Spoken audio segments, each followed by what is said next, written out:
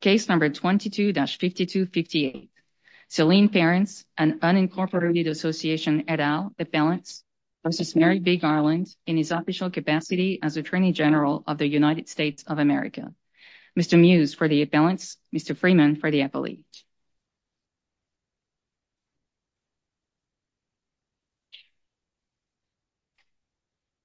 Mr. Muse, whenever.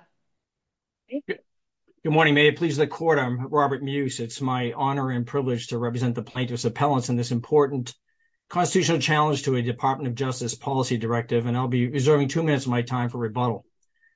Plaintiffs have made plausible allegations of facts establishing each element of standing in light of the substantive claims that have been advanced. That is, plaintiffs are suffering an injury in fact that is fairly traceable to the actions of the Attorney General, and that can be redressed by a court order. So like the challenger in Meese versus Keene, the plaintiffs are facing a Hobson's choice between foregoing protected activity. In this case, it's speaking out at school board meetings in opposition to certain policies and curricula. The very activity the Attorney General claims is threatening, harassing, and intimidating, and suffering not only injury to their reputation, as they are now deemed domestic terrorists and criminal threats for engaging in such activity, but also subjecting themselves to federal investigation, surveillance, and record keeping on account of this activity.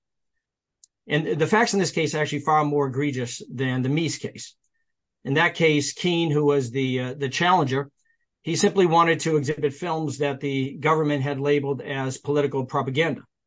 No one was forcing him to show films. No one was preventing him from showing the film. No one was subjecting him to federal investigation and surveillance for showing the film. And the term itself, political propaganda, as the Supreme Court ultimately concluded, was rather innocuous. So there was nothing in the Meese case that regulated, constrained, or compelled any action on his part. And there was nothing that Keene intended to do, the showing of the film, that was prescribed by any law. There was nothing. Yet the U.S. Supreme Court found that he had standing despite ultimately ruling against him on the merits. But also, and I want to highlight in this court's decision in Fortich versus United States, and I believe the opinion was... Mr. Muse, the appellants here say that they are not planning to undertake any unlawful activities, right? That they're simply planning to speak out on issues of importance to them. And the Department of Justice has said that it doesn't plan to enforce, that it doesn't plan to take any kind of enforcement actions against people who are exercising their free speech rights. So how does that meet the standard for pre-enforcement review, which is a pretty high standard to meet? Well, Your Honor, the existence of this policy directive, and he's not rescinded it, he's not recanted it. It's quite threatening. And remember as well that the pretext really for this policy was that letter by the National School Board Association, which, as the allegations of the complaint make clear, was drafted in collusion with and specifically as a pretext for this particular policy.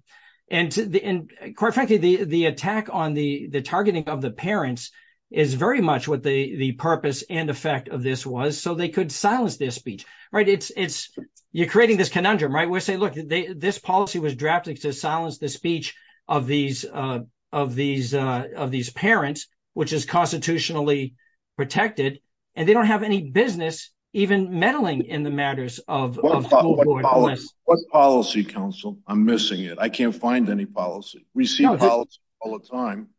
Right. And if it were only a policy, it wouldn't be reviewable, but I don't even see a policy. What's the policy? Well, it's a directive by the Department of Justice. Wait. Let's be very precise.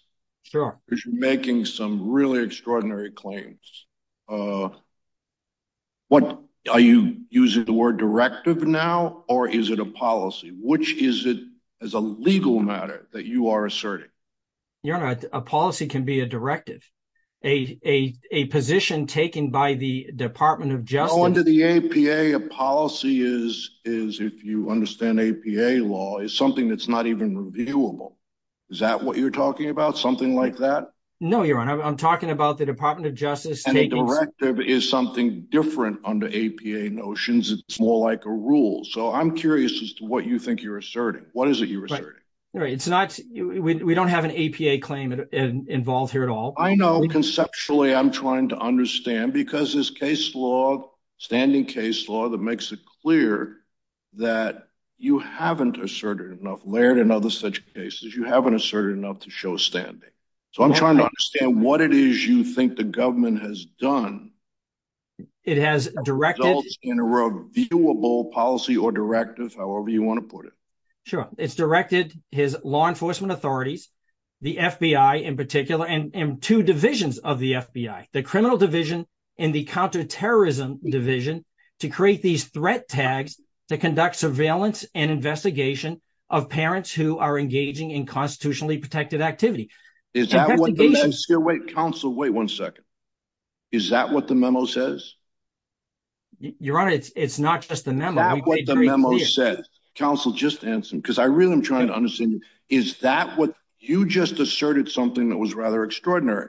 Is that what's in the memo? I don't remember. Maybe I'm looking at the wrong record. That's not what the memo says. Your Honor, the memo says, quote, the department takes these incidents seriously and is committed to using its authority and resources to discourage these threats, identify them when they occur, and prosecute them when appropriate.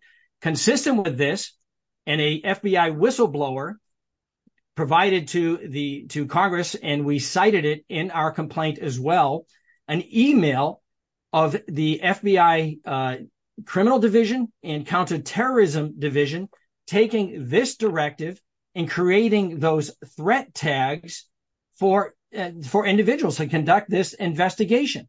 Why would the criminal division and the counterterrorism division create threat tags if not the reasonable inference from all these facts is that the Department of Justice, the Attorney General, considers these parents who are engaging in their constitutionally protected activity are not domestic terrorists or criminal threats? What is in the Attorney General's memo that focuses on these parents, as you call them? How are the appellants in any way focused on?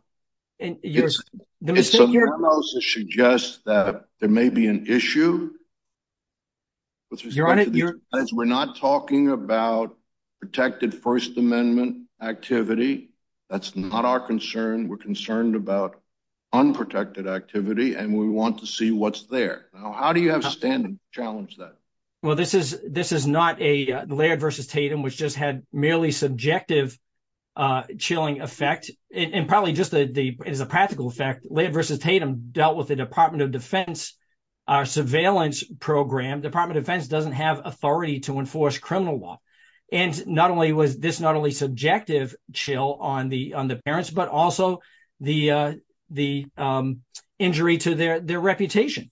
Now, remember, Judge, in a case that you decided, Fortich, you wrote that opinion, and there was no.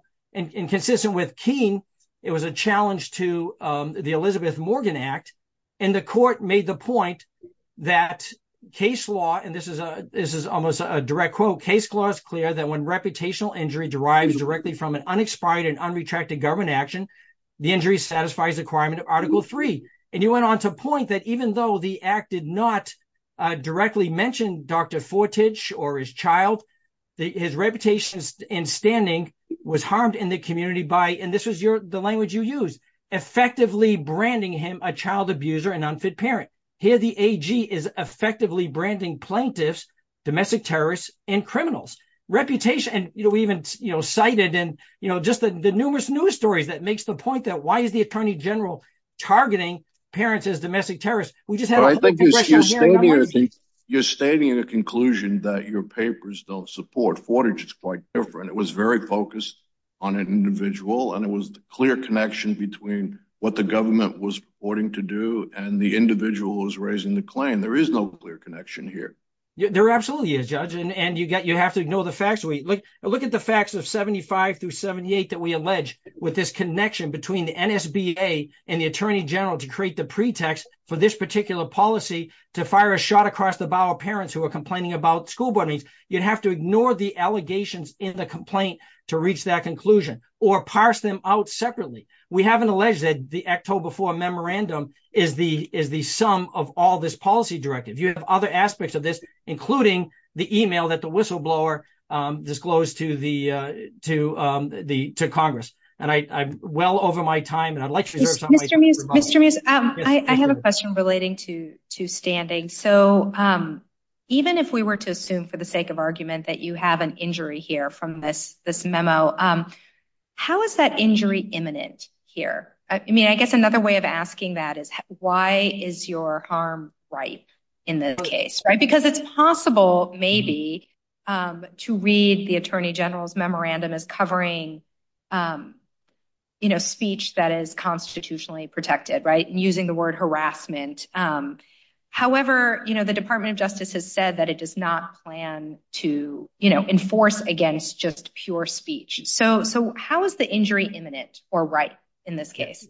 Thank you, Ronnie. Yes, certainly that shot's been fired across the bow, but the reputational injury component of it doesn't demand. There was nothing that was imminent in the Mies versus Keene or Fortich, where the government has this labeling of individuals, and Mies is even more to the point in the fact that it had a chilling effect on his ability to engage in speech. There was no imminent enforcement. That's why I went through the point about why Mies versus Keene is so important when you talk about this reputational injury and harm. It doesn't require some actual enforcement. In the threat of investigations themselves, we cited tons of cases, Clark, Gibson, and so on. The threat of investigation itself has a chilling effect that creates this here and now subservience to the government, and it's that chilling effect that the courts need to be concerned about. So you assert that your clients have been labeled domestic terrorists by this policy. And from what I could tell, the mention of the word domestic terrorism was in a letter from a different organization, the NSBA. How is that attributable to the Attorney General? Right, like we've alleged multiple facts in the complaint, Your Honor, that NSBA letter was drafted in collusion with the Biden administration and the Department of Justice to create the pretext for this issuance of the policy directive, however you want to write it, on October 4th, the October 4th memorandum.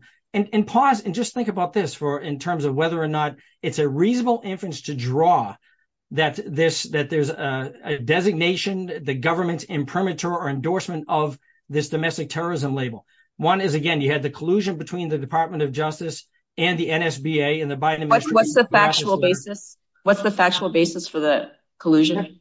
That's what we've alleged in the complaint. In fact, it's come out in the House Judiciary Committee. The facts in the complaint are the facts that we're dealing with here. But what are the facts? We've missed them. Tell us again.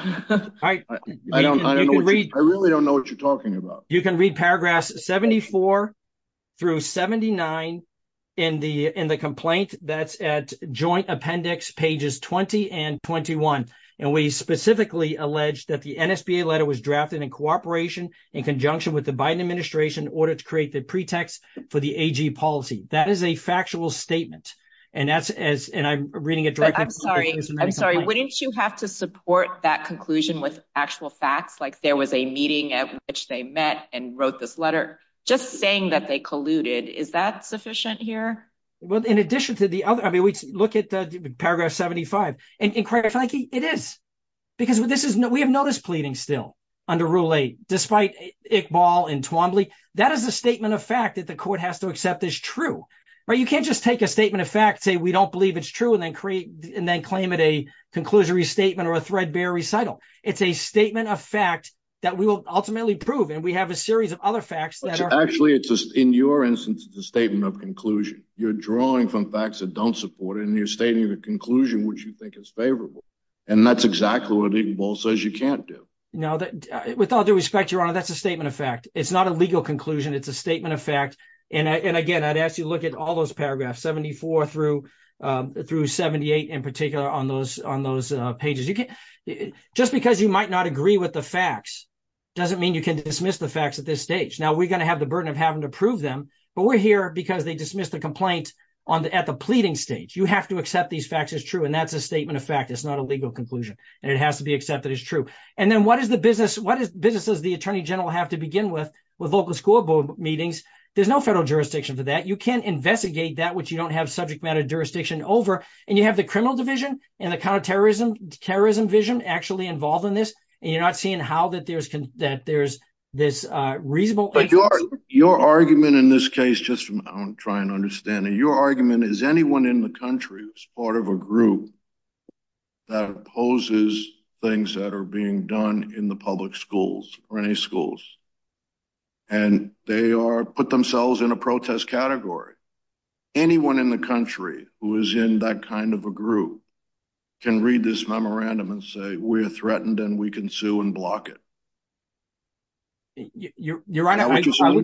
I wouldn't go necessarily that broadly because we have specific plaintiffs, particularly in Loudoun County. Can you answer that for me? Because I'm trying to understand the reach of your theory. You're suggesting that you've listed two particular groups here, but as I read you and hear your argument, you're suggesting that anyone who subscribes to the views that are supported by the appellants has standing to come in and challenge the memorandum that was circulated by the Attorney General. Is that right?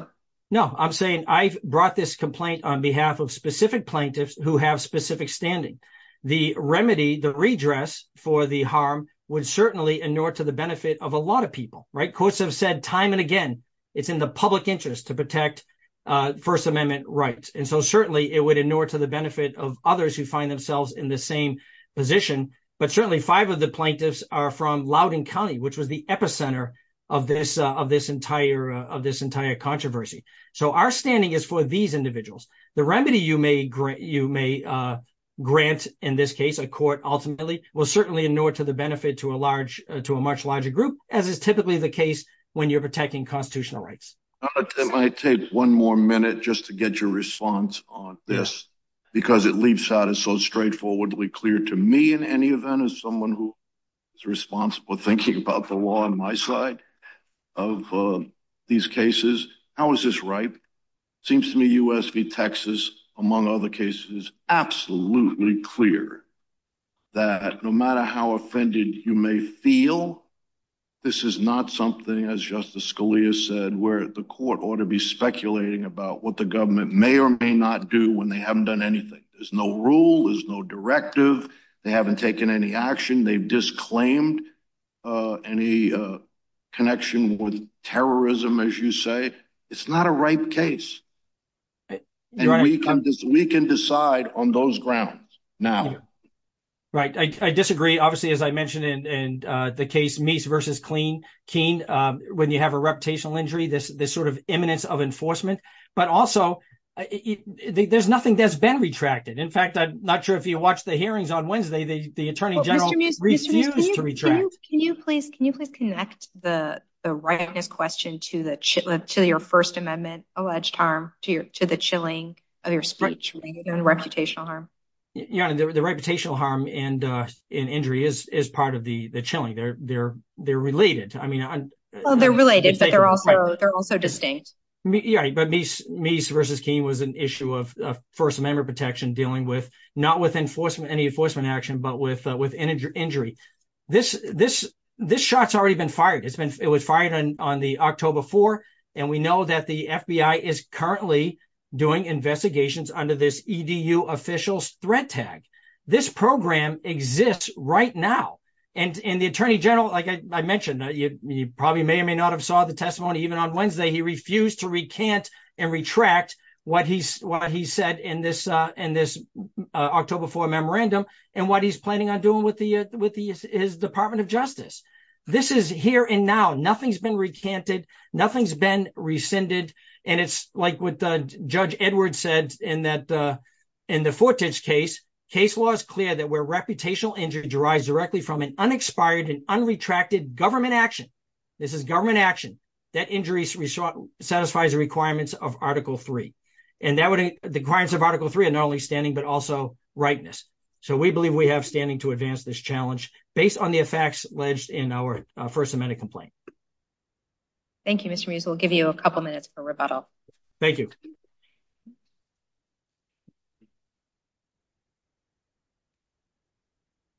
Good morning, Your Honor. May it please the Court, Mark Freeman for the Attorney General. For all the reasons given in Judge Friedrich's excellent opinion below, we think this case was quite properly dismissed for lack of a justiciable controversy. Happy to address any questions the Court may have. Yeah, Mr. Freeman, I am interested in this question of whether this is conceptually better viewed as a question of no Article III standing or no Article III ripeness, or if you think that matters? So obviously, it doesn't matter the ultimate disposition under 12b1. Also, as the court is aware, in pre-enforcement challenges, concepts of ripeness and standing tend to overlap. You can either think of it as the plaintiff has no injury, imminent actual injury now, such that there's a concrete and particularized harm that needs to be addressed by the court, standing lens, or you can think of it as if something's going to happen to this plaintiff warranting judicial intervention, it hasn't happened yet. It may not happen, in the words of Texas versus United States, in the way that plaintiffs predict, or it may not happen at all. Both of those are appropriate ways to look at this. Here, we are looking at this, and the district court looked at this as a pre-enforcement standing inquiry in the way of SBA list in the Supreme Court, and just the juxtaposition between the sort of facts that were at issue in SBA list, where you had a specific plaintiff who wanted to make a specific statement and had been threatened by the Ohio Commission, in that case under the Ohio statute that was at issue with prosecution. And then when the case went forward, they were threatened again, and the Supreme Court said, here you have a plaintiff who has conduct that is inflected with a First Amendment interest, that has colorably alleged that their conduct is proscribed by the thing that they challenge, and indeed they had been prosecuted by the state of Ohio for it, and furthermore that they face a threat, a realistic, imminent threat of prosecution, and there the Supreme Court stressed that the Ohio agency had already directly threatened those plaintiffs. That in those circumstances, the high bar for a pre-enforcement challenge. And here we have nothing like that. Mr. Freeman, do you think, so if the Department of Justice were to take enforcement actions against speech that was purely harassing in some sense and unconnected to any actual threat, would that be a constitutional problem? So let me answer that in a couple of ways. I mean, first, I realize it's not the court's question, but there's no allegation in the complaint that plaintiffs intend to do anything that would constitute harassment. Indeed, they make clear in their... Harassment unconnected from threats is a very subjective standard, right? Is a vociferous parent at a meeting, is that harassment, right, or is that free speech? I mean, the memorandum mostly is connected to threats. Yes. But there is some language that's a bit loose about whether it might, include something that somebody might think is harassment. Right. So let me address that. The memorandum is concerned with violence and the threats of violence. And read as a whole, I understand the court's point about the language of intimidation and harassment, and I'll address that specifically. But I think just first, read as a whole, it is clearly concerned with unlawful criminal threats and to school board officials. The memorandum refers repeatedly, this is page 2 of the supplemental joint appendix, to crimes, to protecting public officials for fear for their safety, for criminal conduct directed at school personnel. I mean, this is about violations of law. And specifically with respect to harassment and intimidation, the Attorney General here is referring to, there is a small number of federal crimes that use the phrase intimidation and harassment in connection with speech that is not protected by the First Amendment, in the sense of Virginia versus Black, for example. I'm thinking, for example, of 18 U.S.C. 2261 capital A. That's intimidation or harassment using the wires or the mails to put a person in fear of bodily harm. So, for example, if someone called in a bomb threat to a school board meeting in another state, that could state a violation of federal law. That's the sort of intimidation and harassment we're talking about. And I understand that that's my... Is the government saying it is only intimidation and harassment that is linked to a specific federal crime that is not protected by the First Amendment? Yes, the Attorney General has, and I can be clear today, the Attorney General has been very clear every time he's been asked about this. When parents want to vociferously protest the curricular choices of their local school boards, of course that's protected by the First Amendment. And the very second sentence of this memorandum says, spirited debate of this kind is protected by the Constitution. What the Attorney General was saying here was that threats of violence to public officials, that's a different question. And that's the distinction drawn in the second sentence. And that was the concern of the Department of Justice, not parents who object to what their school boards are teaching. So the standard applied in Susan B. Anthony is whether something arguably is prescribed. And given the loose language in this memo that talks about harassment and intimidation, isn't it arguable that conduct such as shouting and singing at meetings that cuts other people off is harassing or intimidating, or leaving all your shoes to I guess, intimidate? It could be arguably intimidating school administrators saying we're all going to leave your school. I just think that given that the standard is kind of loose, arguably prescribed, and the language here is kind of loose, harass or intimidate, it's not clear to me that that alternative ground that Judge Friedrich relied upon is necessarily correct. So I appreciate that. Let me address that in a couple of ways. First is that for the reasons I've explained, I think reading the memo as a whole, what it's concerned about is violence and the threat of violence. And I think when anyone reading this memorandum would understand that that's what the attorney. But we're in the land of arguably. I understand. And then secondly, these plaintiffs don't allege that there's any reason to believe that this conduct is focused on them. We're talking here, as to Judge Edwards' question before, there's nothing in this case suggesting any reason why these 6 plaintiffs are differently situated than any other parents who object to what their school boards. That seems to be a different issue, like who they are compared to what they did, and whether what they do or did arguably could be prescribed by this policy. Right. So Judge Friedrich said 2 things. She said, first, as to this arguably prescribed piece of SB, she said 2 things. First, she said, there's nothing in this memorandum that prohibits anything. The memorandum doesn't establish any any rule of conduct. It doesn't prohibit anything. It's an internal memorandum. So that's point 1. And point 2. But then she said, if it did. If it did, right. But it's this is a memorandum from the subject line to the very end that is a statement by the Attorney General that threats to public officials are of concern to the Department of Justice. And the one concrete thing it does is direct that the U.S. Attorney's Office and FBI meet with state and local prosecutors. That's what the memorandum does. And Judge Friedrich, I think, quite rightly read this to say, this is not prohibiting anything. But if you thought it did, then you still have to deal with the fact for standing purposes that these plaintiffs are no differently situated than any other plaintiff. I don't think that was her alternative holding. I read her to be saying, if it did prescribe conduct, it wouldn't prescribe these parents' conduct because they're just protesting in a lawful manner. They're not alleging that they're breaking the law. Yes. But I think we need to look at this is highly hypothetical. Of course. She's saying it doesn't prescribe anything. But if it did, it would prescribe, I guess, harassing and intimidating conduct that they're not engaging in. But I just think it's unclear under an arguably prescribed standard that shouting and singing the national anthem to cut other people off isn't harassing or intimidating. Well, I hear the court, and if that's how the court views it, then I think there are several other ways to affirm the district court here.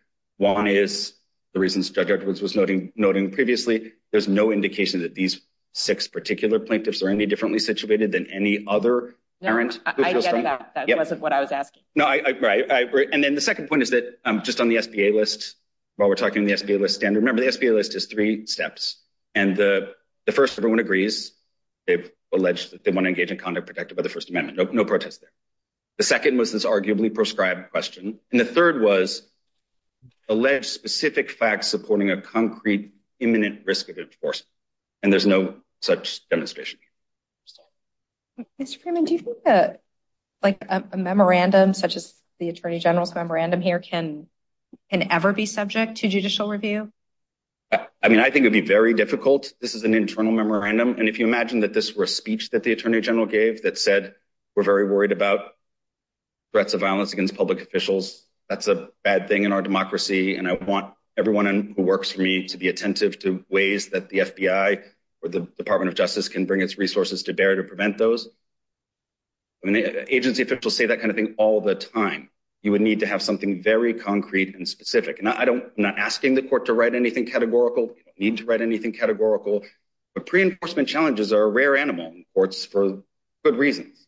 And when the courts permit pre-enforcement challenges to anything, pre-enforcement here is a little strange because we don't think there's anything to enforce. But when the courts permit plaintiffs who have not been actually made the subject of any government conduct to come in and nonetheless ask for a constitutional adjudication, we require quite a lot. I think if you just read the SBA list or this court's cases like Ream or Woodhull Freedom Foundation, this court insists on quite a lot before you find that there's a concrete controversy warranting an Article 3 adjudication. Let me come back to what Judge Rao, and this has bothered me from the moment I started reading this. I don't know how you get around ripeness here. Texas, the plaintiff, the state, was clear and identified potential enforcee. And their claim was, they're going to come get us. And Justice Scalia said, but they haven't done anything yet. And when they do, then we'll talk to you. And you can even come to court very quickly if they do something. Is your instinct that in analyzing the case, it's better to focus that way or understanding? Well, as you know, we've briefed ripeness in the alternative, and these concepts really do blur in the context of pre-enforcement challenges. I think it's perfectly legitimate to think of it as a ripeness problem, and in some ways more natural. The normal way that judicial review proceeds, of course, is something happens to a person and they have a concrete controversy in fact in law, and they ask the courts for relief.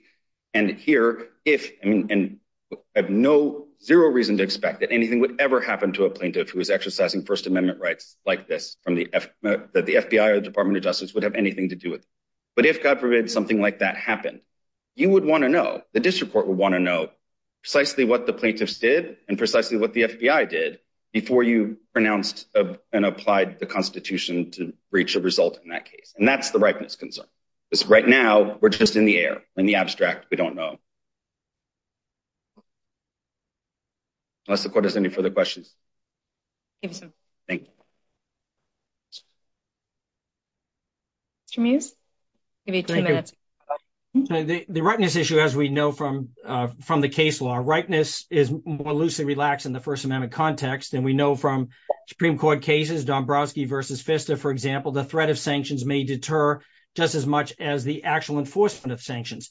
Now, this idea that somehow this is some innocuous internal memo is absurd on its face, because this was released with great public fanfare by the Attorney General himself, clearly as a shot across the bow of parents who are making noise at these school board meetings.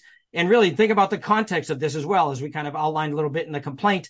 This is right when the governor's race in Virginia, parental rights became a very big and strong issue. And it's not just, and this is the point that, we've made the point arguing, one of the errors of the district court was to parse each of these facts as if this memo was the only government action. We know from the email from the criminal division of the FBI and the counterterrorism division of the FBI that the FBI is actually taking action. We have a government action that is focused on a concern that doesn't even exist. It was pretext. It was created by this NSBA. There is no widespread domestic terrorism at school board meetings. All there is widespread public opposition to policies that this administration particularly favors. When you read it's a mistake to pull out each one of these facts as a separate tile rather than looking at the entire mosaic. When you have this directive from the Attorney General, the head law enforcement officer, using the FBI, firing this warning shot against parents, designate them as domestic terrorists and criminal threats, it's the only basis for them having jurisdiction. You not only have an injury to reputation, you also have this chilling effect on freedom of speech. That gives them standing, and the case is right because it's existing right now. Thank you very much. Thank you.